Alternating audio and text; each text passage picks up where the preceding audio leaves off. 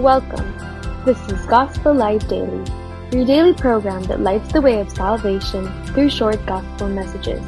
It's a good day because we have good news for you. Our Gospel Light for today is taken from Zechariah chapter 3 verse 2. It says here, "Is this not a brand plucked from the fire?" Let's apply this to salvation.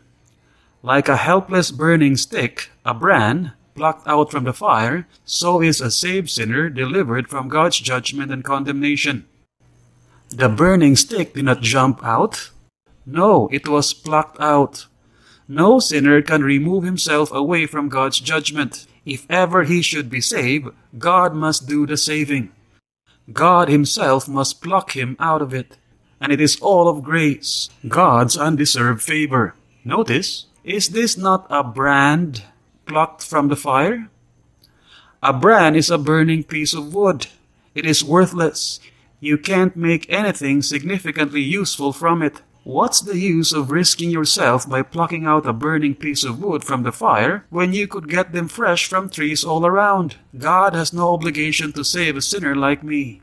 He could have justly swept me out to hell, but he did not. In grace, he sent his Son, who did not mind risking his life for me by dying on the cross. And by his grace, I was enabled to trust in Christ, and I got saved.